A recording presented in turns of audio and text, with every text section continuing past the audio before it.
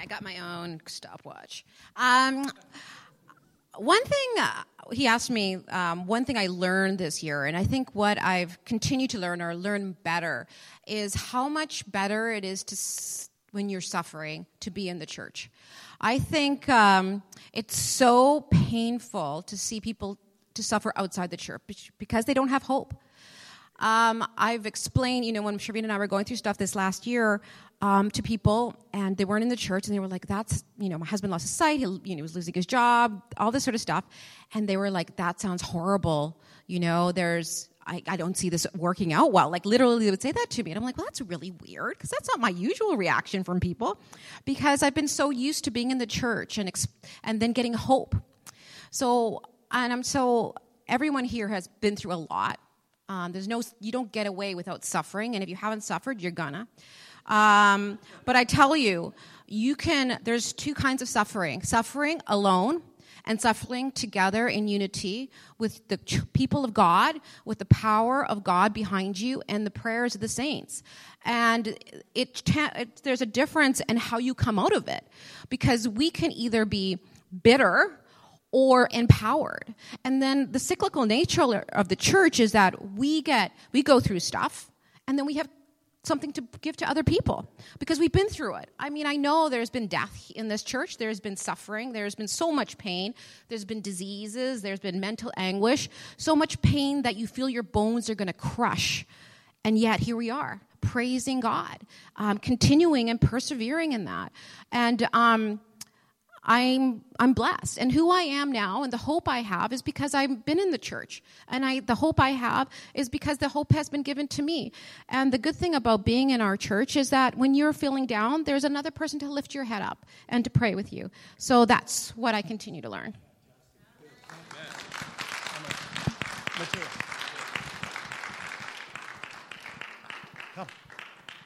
Hi, I want to tell you what I learned in 2019. I've been tithing the whole year, and I counted up my money, and I got very surprised when I counted 100 in there, dollars. And so I wanted to tell you how when I put some money aside for him, he blessed me, and that's what I learned in 2019. Okay, now that, I paid Mateo to say that one. Hello. The greatest thing I learned in 2019 would have to be things related to prayer. One of them being like how to pray, using God's promises and remembering God's promises in the Word and using that through prayer. For example, God works for the good of those who love Him. I say, oh, God, you said that. Now do it because I love you. So using that in prayer is one thing I really learned how to do. Second thing would be just always giving thanks in prayer and thanking God for things that aren't necessarily physical things, but things that are like knowledge, like the knowledge that God gives us and the awareness of the truth and what's right and what's wrong. And just having that in my mind is something I'm really thankful for, and I'm learning to pray about that and thank God for that. For 2020, my big prayer is for just the direction of the world right now, just that God will take control of the world and do what's best for us. And also another prayer just for the people here that we wouldn't wander away and join the wide road, but that we would stick on this narrow road and the narrow road that leads to heaven and not the wide road that leads to destruction. So, yeah, that's all.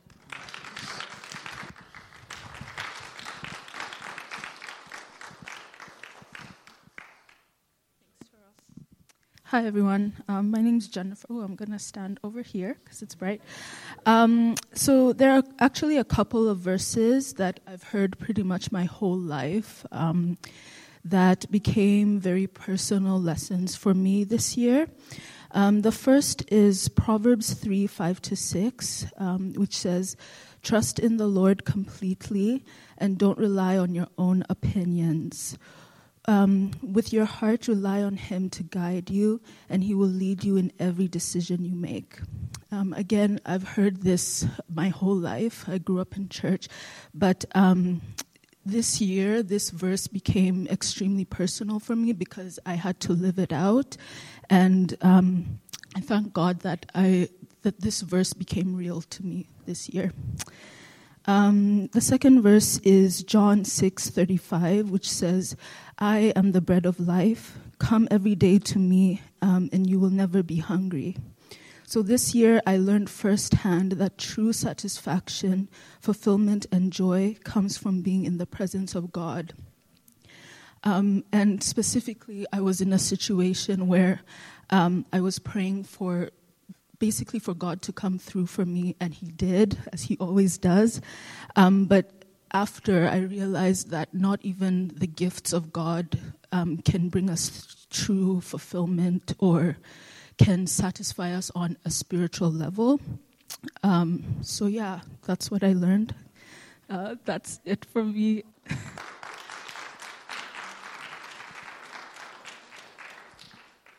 Well, good morning and happy 2020. So I wasn't quite sure what to talk about. You said the greatest thing you've learned in 2019. I actually learned some really cool stuff about field curvature and photography, but I'm not going to talk about that. So I don't think that's what you had in mind. The thing that I learned in 2019 is something that seems a little silly, I suppose, but especially if you've been a Christian a long time. You think this would be a thing you don't have to worry about anymore, but it is, and I think I'm not the only one. We all know that we have our personal growth and our personal walk with Christ that we're taking, and that God's constantly working on us, and that we're constantly growing and maturing in our discipleship. And I've got a lot to learn. I don't think anybody who knows me is going to say, "Oh no, Tim, you got it figured out. You're good." It's not that. That's not the case at all. But over the course of the last 2 or 3 years, I've kind of got this idea in my head. Developed an idea in my head that maybe God's just done trying to teach me. Maybe He's just tired of trying to get some things through my thick skull. And what I've learned over this year, at any rate, through a couple or 3 events specifically, is that that's just not the case. And that He's still wanting me to know that He sees me and that He's involved actively in my life. And He's not just some distant thing way up off in the universe somewhere, that He's actually here. That's probably the greatest thing that I learned in 2019. Now, going into 2020, what I would want to do in 2020 is, I've noticed that a lot of the coworkers that I work with are really consumed by fear. I don't work with Christians. The industry that I work in, maybe 1 or 2 out of hundreds. They're not that many. And this one girl that I used to work with told me she'll wake up in the middle of the night in a panic, having psyched herself out and just freaked herself out thinking about what happens when she dies. So for anybody who just thinks that in this modern day and age, nobody thinks about this stuff anymore, that's just not the case. And it struck me that she was actually willing to just say that, because a lot of people will never even say that. They'll never even talk about that. And I was able to try and, she knew that I was a Christian, and I don't know what her exposure to the gospel is. But my prayer for 2020 is I would have more opportunities to keep telling her and others that I know who go through similar things that there is a God in heaven. And this place didn't just happen by chance or whatever, and that He does see you and He has a plan for your life, which is He's active in and He's not just active in my life, He's active in their lives as well. And that's my hope for 2020, at any rate.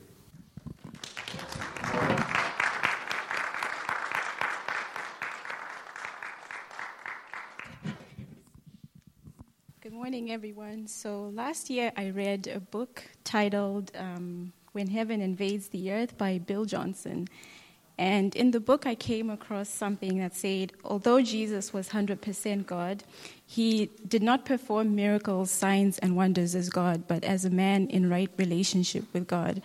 And what that means is that Jesus was a man who faced the same limitations that we do, but He depended on the Holy Spirit.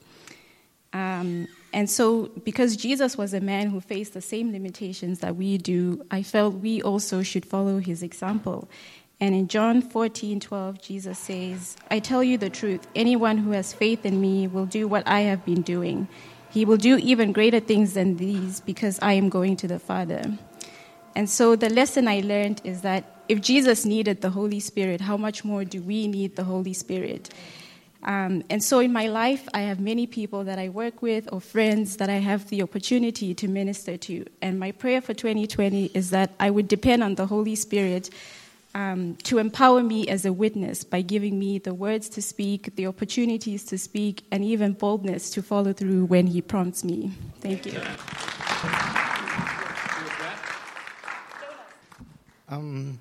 Every year, every New Year's Day, Christmas Day, and my birthday, I have this tradition that I walk in the night and just pray to God. And as I was doing that last few days ago,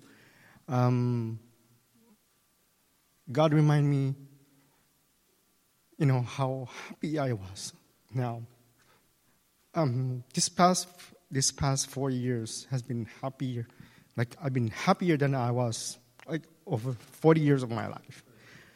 And I was, like, asking him, what was that about? Like, when did that start? And he reminded me when I took a giant leap of faith 4 years ago. And ever since, I've been seeing his blessings, his promise to me grow more and more. And now I pray that next year or this coming years to come, I'll be hoping to have more faith and less doubt. Amen.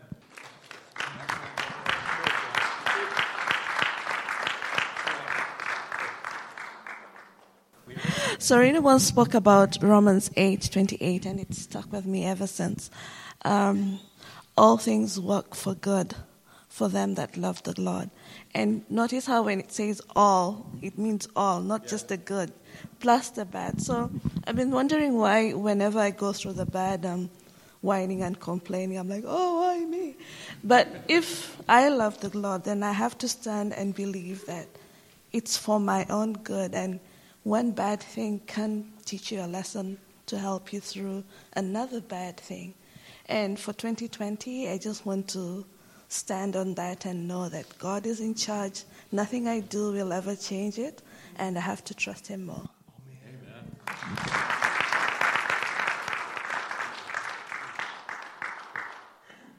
So the greatest thing that I learned this year is that family's not always blood. This year I buried my last brother. My whole family is now gone. Brothers and sisters and mother and father and aunts and uncles and cousins, everybody.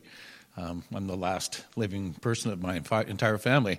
And I had sitting at my brother's funeral realizing, I'm also the last person carrying our last name. And when I go, there won't be anybody left in my family. And so God just started ministering to me that day and showing me that, you didn't lose your family. I gained a family when I came here.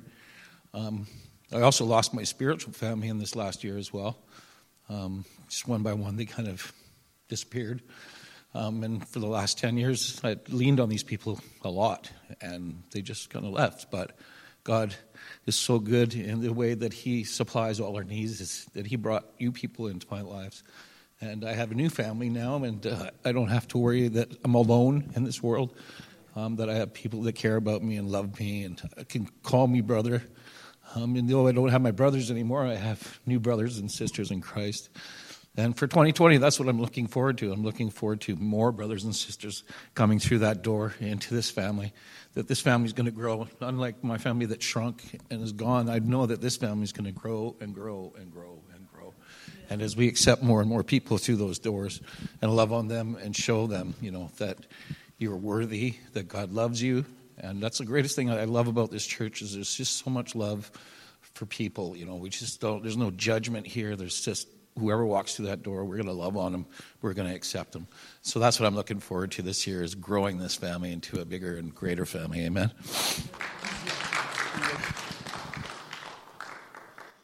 What I learned in 2019, mostly, well, I learned lots of things, but the thing I'm going to talk about happened just in December. I experienced what in Hebrews they talk about as being what God's rest is. And this just happened to coincide with a ladies' Bible study I was doing where we were looking at Hebrews. And it's talked about entering God's rest. And at first I was like, what? And after looking at it more, it's being in a state where you've trusted God with step 1, and you've trusted him with step 2, and you've been faithful with step 3 and step 4. So when you get to step 5, there's just this peacefulness about you.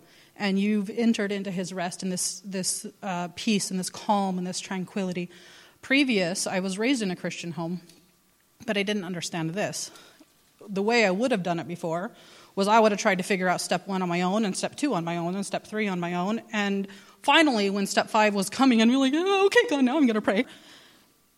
And I would have been a mess. I would have not been able to sleep. I would have had stomach problems. I would have, just been everything. And this one came, and I was like, I'm going to sit down and have this cup of tea, and I'm going to go to bed, and I'm going to wake up on time, and we're going to, and that's the way it went.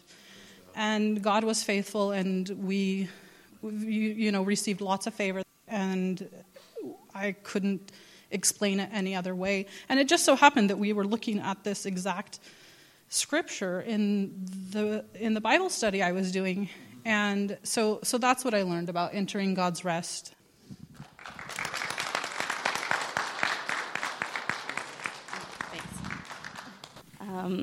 When I was thinking about the greatest thing I learned, I thought about all the failures that I had this year spiritually. A lot of the things I started, I never finished. Like, I started the year reading the Bible every day, and then that kind of faded, and all these things. I was like, I didn't really meet a lot. I didn't grow spiritually, but then I still found that God used me this last year in spite of all that. One highlight, we had a weekly not Bible study, but a book study at my house that we were able to introduce and talk about Jesus with people. So that was really special. So God used me despite of that. But for 2020, I want to be more consistent and more aware of my need to study the Word of God. If I want to share it with people, that I should be more, I need to be more firmly planted in it. Actually, the song that we sang, Build My Life, when I was singing that, I was just thinking that's my wish for 2020 and beyond.